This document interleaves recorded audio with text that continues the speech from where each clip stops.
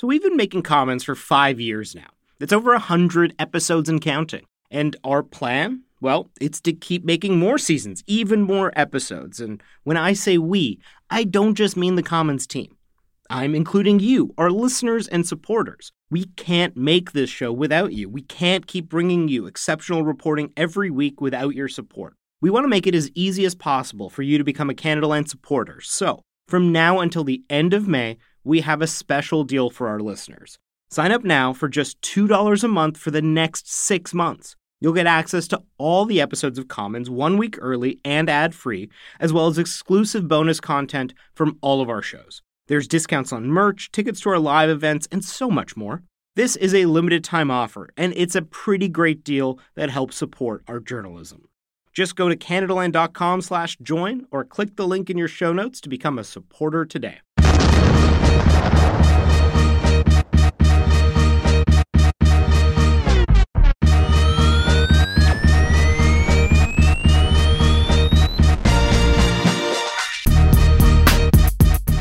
So, Vicky, it's Priya. We have a bit of a grim show because it's all about genocide. Yeah, it's a sad show, but an important one.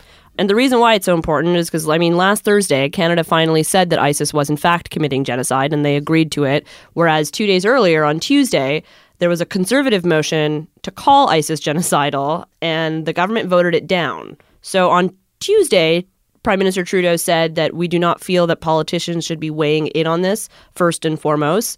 And he had mentioned that he wanted this UN Security Council to weigh in. And Stéphane Dion, our Foreign Affairs Minister, echoed those sentiments. So the UN Security Council said that they were genocidal? Is that what happened? No, actually, which is weird in and of itself. But the UN Human Rights Council did write a report to that effect. So that's what, I guess, has changed the government's mind. So ultimately, at the end of last week, the government said that this is a genocide now. That's good. That means we're going to do something. I mean, yes, hopefully that means we're going to do something. I mean, Canada has signed on to a treaty that makes them dedicated to preventing and punishing genocide, and this could potentially change our role, I guess, on the world stage in terms of what we're doing with Syria and the region more generally. But I don't know, you had mentioned before that you're a little bit cynical about this whole thing. Yeah, I just think anytime any government says this is a genocide or this is a crime against humanity, they get very excited about their symbolic victories. And then they don't do anything. I was very young, and I still very much remember a lot of my African family's reaction to what happened in Rwanda, where it was just, call it a genocide, but then walk away. It ends up being a lot of word parsing. So people are saying genocidal actions versus acts of genocide versus is this a genocide, and what does it mean when we're, combining a number of war crimes? Ultimately, it means that we've already waited 2 years to get involved on what was from day one a genocide.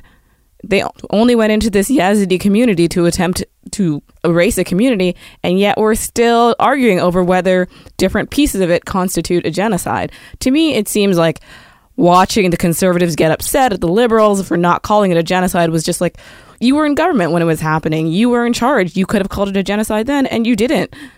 Multiple reports at that time also said, this looks like it's amounting to a genocide, and they still said nothing. So I'm cynical because I think there's going to be a lot of political back and forth that's ultimately not going to mean anything for the people who are living through it.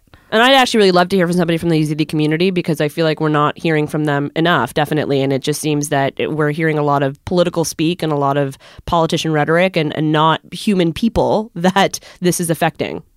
Yeah, so I spoke to somebody from the Yazidi community here.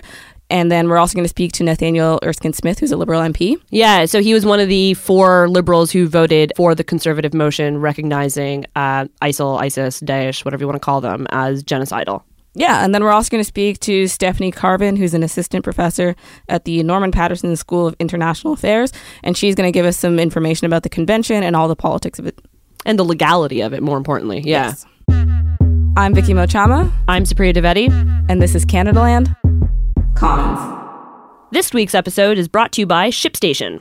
When you're selling on sites like eBay, Amazon, Etsy, Shopify, or even on your own website, it's always exciting to see those orders come in, but then you end up inevitably dreading the next part, which is shipping them out. You've got to get those orders out quickly and keep your customers happy, and that's why you need ShipStation, the #1 choice of online sellers. ShipStation automatically imports your orders into one easy-to-use interface. Then they'll help you choose the right carrier to get the lowest rate for every package. With ShipStation, easily create shipping labels for all the top carriers, including Canada Post, UPS, and FedEx, right from your computer.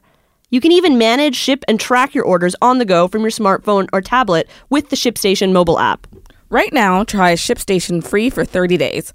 Listeners of Canadaland Commons get a special bonus only if you use the offer code CanadaLand. So don't wait. Go to shipstation.ca. Before you do anything else, click on the microphone at the top of the homepage and type in Canadaland.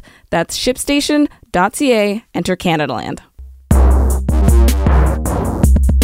So Priya, I really wanted to make sure that we got the voice of someone from the Yazidi community. Which makes sense because, I feel like their voice has largely been muted or at least not been as prevalent during this whole debate, for the last 2 years. Exactly. So I reached out to Dalal Abdi. She is a human rights campaigner and an activist with Yazda, which is a nonprofit organization that supports the Yazidi people in the Middle East and abroad. She lives in Canada now, but she's a Yazidi who was born in Iraq. And so I spoke to her from London. Can you tell us what it means to you that the Canadian government has now declared ISIS's actions to be a genocide against the Yazidi people? This means everything. This is the day that I have been waiting for so long. We've seen the social media. We've seen what ISIS have done to the Yazidi families, to the Yazidi girls. They have shown us that they wanted to get rid of every single Yazidi or to convert them into Muslim. A lot of the girls were taken and sold in a sex slave. A lot of girls coming back pregnant as young as a 9-year-old. You can't even imagine. And this day is definitely going to be in my history books. This day means a lot to me. We have been fighting for this day for a very, very, very long time. And I'm surprised that it took this long for Canada to recognize this as a genocide. But I'm so thankful and I'm so happy that this day has finally come. Now, you've been in Canada yourself since 2000. Can you tell us about your journey to how you got here? Yeah, I was born in Iraq, and my parents had to make split-second decisions to walk over to Syria to run for their life during the Gulf Wars that was happening. I stayed in the refugee camps in Syria for about 9 years until I was sponsored by the Canadian government to come to Canada. My mom and my dad used to tell me that we're going to heaven. Do you still have family in Syria, Iraq, and Turkey? Yes, I got family in Turkey. I do have 5 siblings that are still in Iraq. One of my brothers, I remember the phone call he made to me August 3rd, 2014. I'll never forget that conversation. He was a grown man and he called me on the phone and then he was in tears and he said that they're killing little kids are dying. He went through the Mount Sinjar to get to safety to Kurdistan, and it was heartbreaking. I couldn't eat, I couldn't sleep, I just couldn't think. I was just so helpless. So for your family who's still there, what are their lives like right now? What are they waiting for and hoping for? My brothers and my sisters are in difficult situations. They're just stuck in Iraq, living in tents and living day by day and helpless. I mean, I'm happy that they're in a safe zone, as we call it for now, but definitely struggling. And it's a hard time. And my brother went back to see if his house was still up. His house is down. He has nothing left. There's no home to go back to. Now that the government has called it a genocide against the Yazidi people, what do you want them to do? To get this process going, to get it started. I mean, we should have gotten this process started yesterday. Every time a genocide has happened, we say, never again will we do this and that. But it always happens. And Yazidis as a group, it's less than 1 million all over the world. And our population have been decreasing. They have been going through 74 genocides. And I want Canada to open their doors for these refugees.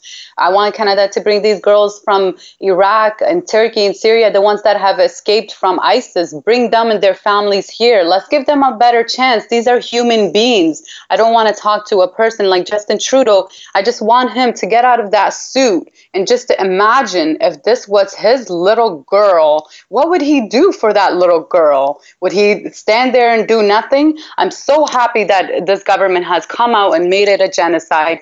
And I want this government to move as fast as they can to bring these girls here. At the end of the day, these girls are our girls, and we need to take care of them. And once I was that girl, and I was given the chance to come to Canada, and now I'm a voice for those girls, they will do amazing things. They will come here, they will recover. They are waiting, they're struggling since August 3rd, 2014. Many of them haven't had a good night's sleep. We have to go with the rest of the world and fight ISIS. We need to destroy these monsters. These monsters are taking precious humans. So in the motion over whether or not we should call this a genocide, it was supported by the Conservatives all around. It was largely rejected by the Liberals. All but 4 MPs voted against it. And we wanted to speak to one of the MPs who voted against it, Nathaniel Erskine Smith. He largely tends to go against the grain, at least so far, in terms of his voting, which is, a little bit refreshing, I would say. Yeah, he's been on the show before. He's called the government's stance on marijuana legislation hypercritical and outrageous. And so we really wanted to get him on to understand why he felt so strongly and what it was like to vote against the party. We called him up on his cell phone. Nathaniel speaking. Hi, it's Vicky. Hi, how are you? I'm good. Thanks for joining us. No problem. Nathaniel, can you tell us why you voted for the motion to call ISIS's actions a genocide? Sure. So I took the time to review a number of UN reports, and the evidence I thought was inescapable that a genocide had occurred and was continuing to occur. Now, you voted against the majority of your Liberal colleagues and more in line with the Conservatives. Is that putting you in a political doghouse? No, not at all. I advised my party of my position. I had a good conversation with Minister Dion on Sunday before the vote took place, and where one arrives at a decision having reviewed evidence and you disagree in a respectful manner, they had no issue with it whatsoever. Can you tell us about that conversation with Minister Dion? How did he try to convince you otherwise? Well, he referred me to his speech in the House. He was on record as putting his reasons forward as to why he didn't think the Conservative motion was appropriate. I understood his position. I certainly agree with Minister Dion that the matter should be referred to an international tribunal. There should be an appropriate legal finding on a standard of beyond a reasonable doubt, and legal consequences should follow from that. But having practiced civil litigation, we can tackle the same issues at law in a civil trial that we tackle in a criminal trial. Different standards of proof, different procedures, and I view the House of Commons as a different venue from an international tribunal. We're not subject to the same standard of proof, and we should, in my view, exercise our own individual judgment. This was a free vote, and having reviewed all of the evidence that the UN had compiled, in my view, this was clearly a genocide. Now, the Prime Minister said earlier that the decision shouldn't be left to politicians. What do you think about that? I think he's right. It shouldn't only be left to politicians. So absolutely, the matter should be referred to the International Criminal Court or another international tribunal, and a formal legal determination should be made. But just as the UK Parliament, the Australian Parliament, the US Congress have all unanimously expressed their condemnation of ISIS atrocities and called this out for being a genocide, I think Canada could well have done the same. And I do think it's important to name these actions as a genocide because it calls upon the international community to confront the actions of ISIS even more so than we already are. To that point about us already confronting ISIS, Canada is already involved in the fight, and we've taken in quite a number of Syrian refugees. Why is it furthermore important to participate in it as a genocide conversation? The international community, when confronted with a genocide, it's our moral responsibility to do everything that we can to prevent that from continuing to occur. The Conservative motion said that ISIS aims the attacks at groups such as Christians, Yazidis, and Shia Muslims, as well as other religious and ethnic minorities in Syria and Iraq. The government now has recognized an ongoing genocide against the Yazidis. What about those other groups? Yeah, well, there are examples in the reports where ISIS has targeted and destroyed churches, for example, of other religious minorities, not just Yazidis. And there is a clear targeting of ethnic and religious minorities within the geography that ISIS controls.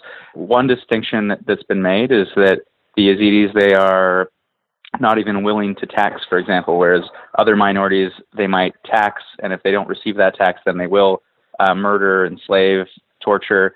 But I don't think that distinction means that what's happening is not a genocide. I mean, the specific targeting of ethnic and religious groups for the purposes of suppressing them, destroying them, expelling them ultimately is their goal, so that they completely control that territory under one united, narrow viewpoint of the world is absolutely, it qualifies as a genocide in my view.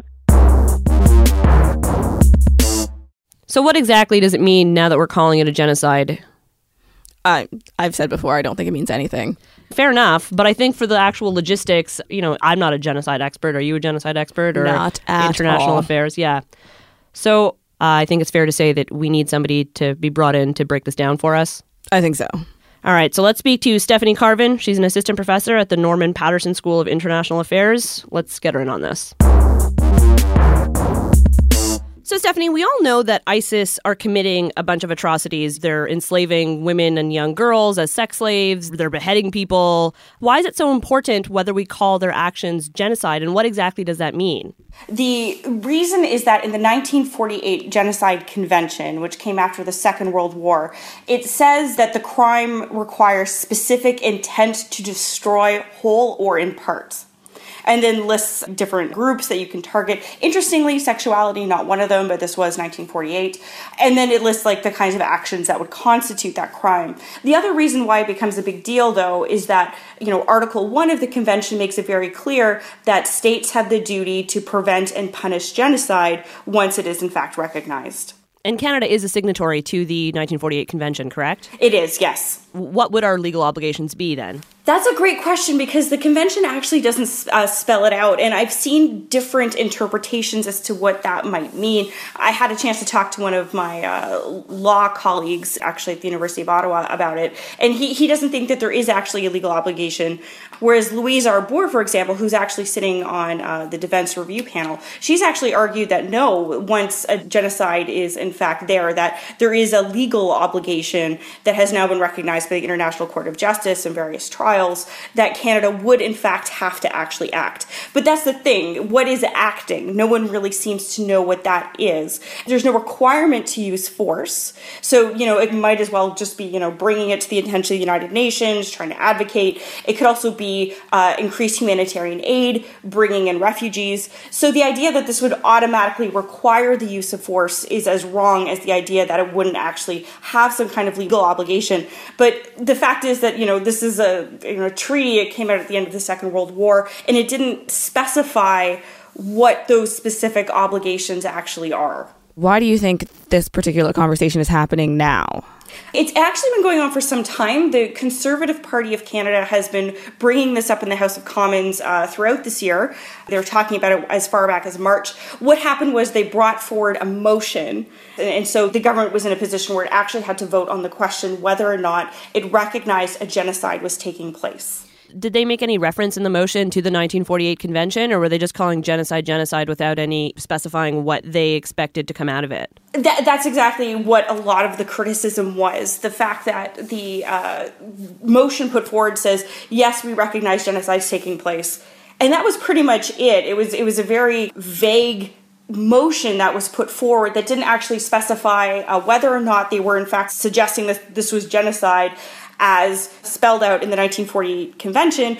And they also didn't say what the follow-up action should be, whether it is they should go forward with prosecution, whether or not they felt that this required force. All these kinds of questions were kind of unnamed. So it's, the Liberals and the Conservatives went back and forth, but actually the NDP Foreign Affairs critic, Hélène Lavadière, she came forward and said, well, you're actually, this is an incredibly vague motion. You're not actually saying what you mean and whether or not there is actually a legal obligation. So I'm not really sure who wrote the actual motion and why they weren't clear. And I think that was actually a big problem for the motion put forward. My concern with the motion as it was put forward was that it was this kind of meaningless expression of solidarity rather than some kind of action plan that kind of, I think, is envisioned in the 1948 convention, or at least their drafters, that you would actually, once recognizing genocide, you would actually then do something about it. So I think that was a big problem with the motion. I think that's where a lot of the politics came place. And then it actually became something, I think, of a bit of a trap for the Liberals. Certainly they saw it that way. And that's why I think they had trouble voting for it, because they felt that if they did in fact recognize it as genocide, that there would be then these legal obligations. The Prime Minister said that it isn't really the job of politicians to be weighing in on this. Is it Parliament's job to decide on whether this is genocide? There's nothing in the convention that says that it isn't. And I thought this was actually a very strange remark for the Liberal government to say. And they actually put forward a series of arguments that were highly contestable, if not wrong. In the first instance, they were saying that it wasn't up to national parliaments, that it actually requires some kind of vote of the Security Council to actually make a determination based on evidence conducted by an independent review. I mean, there's nothing to suggest that this is the case. Stéphane Dion bizarrely also claimed that, this was our precedent within Canada, that this is how we'd proceeded before. And I'm pretty sure it's not. I'm not sure we have any precedent whatsoever for how we, in fact, recognize a genocide taking place. Certainly, this wasn't the conversation we were having in 1999 when it came to the ethnic cleansing in Kosovo, which had fairly similar themes and overtones. So I'm really not sure where he was getting this from. But it's interesting that when they put a motion forward on Friday, when they finally came around and said, yes, we are in fact going to recognize this as genocide, they're still using very careful language that kind of supports their original position. So I think the motion they put forward says they recognize the evidence that genocidal actions are taking place. They refer it to the ICC, which would, of course, take care of the punishment aspect. And then they also talk about continuing efforts in order to combat ISIS going forward. So it actually is fairly close to their original position that, they're still wanting the UN Security Council to go forward, but they now agree that genocide is taking place because there's some evidence. Stéphane Dion was saying the UN Security Council would need to vote. And as we all know, the permanent members would have veto rights. So that means this is up to China, and then Russia would have the ability to essentially block whatever we were going to do to begin with? Yes. They would have that ability. I'm not sure they would in the case of ISIS, because I think everyone's against ISIS. But yeah, absolutely. Bringing it to the Security Council, then there's the 5 veto, and then you would have to convince a majority of the other states on the council as well. We always hear about R2P, or the responsibility to protect, in terms of international law. Canada obviously has a responsibility to protect, but what difference would it make whether the G word was used or not? Because, irrespective of whether we call it genocide, clearly these, crimes against humanity and atrocities are being committed in that area. So does this further engage us, or is it kind of all semantics? R2P status, the responsibility to protect status in international law, I would say is contested. And certainly you see a lot of states use it in order to justify their certain actions. And it can be a bit dangerous because, for example, Russia, of course, when it invaded Georgia in the 2000s, basically said, this is responsibility to protect. We're protecting the Russian citizens in Georgia. So it's actually can be somewhat of a bit of a prickly principle. But the Liberals clearly felt that by invoking the specific terms, that they were invoking the convention, and then that they then had a legal obligation to respond. Where I think that started looking a little funny is, they basically seem to be concerned about acting against a group they're already technically at war with, and have taken great pains to suggest that despite the fact that they don't have the F-18s in theater anymore, the fact that they are actually still bringing the fight to ISIS, whether through special forces, through training, et cetera, et cetera. I'm really curious about your specialty in war and technology. ISIS has been very prevalent on social media. Would part of prosecuting them for genocide be taking in the social media that they've been using? I think it certainly could, because, again, the difficulty with prosecuting genocide is intent. And that's, again, where we've seen that prosecution come down. Because, the difference between the Nazis, for example, in the 1940s and the 1930s, they actually kept really good records of what they did. And the problem with a lot of the groups we have seen, whether in Rwanda or in Bosnia, it's like they've kind of been able to work on innuendo and suggestion. They didn't make notes of a lot of the things that they wanted to write down. So it's been very hard to actually prove that genocide's taken place. I think the major difference between some of these groups and prior groups is that they have explicitly put out the idea that they want to actively kill these groups going forward. So Justin Trudeau, Stéphane Dion, and Minister Sajjan call you up to say, Stephanie, we need your help. Are they committing genocide? And what action do you think we should be taking? What do you say? I would probably defer them to the reports. I don't have a problem with a political party suggesting that this is genocide. I don't have a problem with politicians declaring it as genocide. Ultimately, whether or not genocide took place will be decided in a court. I suppose my problem with the debate that took place in the House of Commons was just it wasn't being specific. It didn't outline any of the steps until very late in the day as to what kind of steps the government should be taking. And I suppose one of the problems is that in Canada, when it comes to these foreign policy debates, we tend to look at them through a domestic lens. So if you look at the way the Conservatives were kind of talking about this, they may have been genuinely motivated. I don't want to take that away from them. The fact that these various groups are being targeted and these groups are suffering, I think it's important. But, the second that the Liberals said, no, they can't support this motion, Jason Kenney's making Facebook videos and accusing the Liberals of being soft on terrorism and all these other things. The NDP, when they were speaking in the House, they interpreted it through, we need to get Canada to start signed the arms trade treaty and some of their other pet projects. And the Liberals, they have consistently had difficulty putting forward a coherent narrative on their various elements of foreign policy. So the House rose on Friday, which means they're off for the summer. So does this mean now that we're just not going to do anything for the summer, and this whole whether or not it's genocide, whether or not we need to do anything extra is just sort of put on hold or pause until the fall?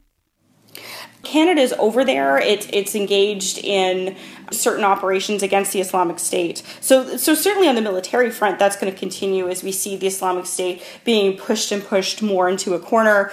The political rhetoric might die a bit for the summer. We might see it more or less in different Facebook postings and fundraising operations of the Conservative Party. And it's going to be interesting to see what the Conservatives make of this when they come back to the House in the fall. And I think a lot of that's going to depend on what in fact is happening in Iraq and Syria, and whether or not we've actually seen some kind of progress made against the Islamic State going forward.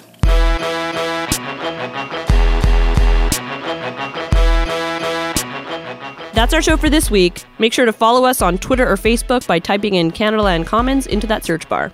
Our producer is Kevin Sexton, and our music is by Nathan Burley. Our website is CanadaLandShow.com. You can email me, Vicky@CanadaLandShow.com, and you can always get a hold of Supriya by emailing me. I know I'm terrible, just making people email you for me. Shortcuts comes out on Thursday. Commons is off next week, but starting July 5th, we're back every other Tuesday for the rest of the summer. If you like the show, support us. Go to patreon.com/CanadaLand.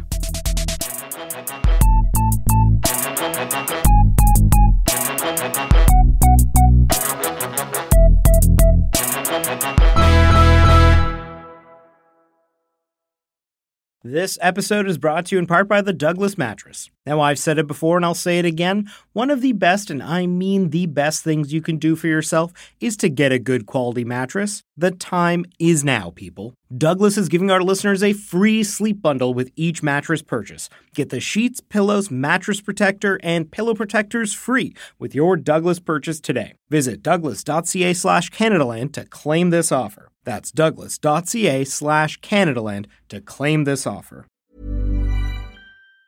Planning for your next trip? Elevate your travel style with Quince. Quince has all the jet-setting essentials you'll want for your next getaway, like European linen, premium luggage options, buttery soft Italian leather bags, and so much more. And it's all priced at 50 to 80% less than similar brands. Plus, Quince only works with factories that use safe and ethical manufacturing practices. Pack your bags with high-quality essentials you'll be wearing for vacations to come with Quince. Go to quince.com/trip for free shipping and 365-day returns.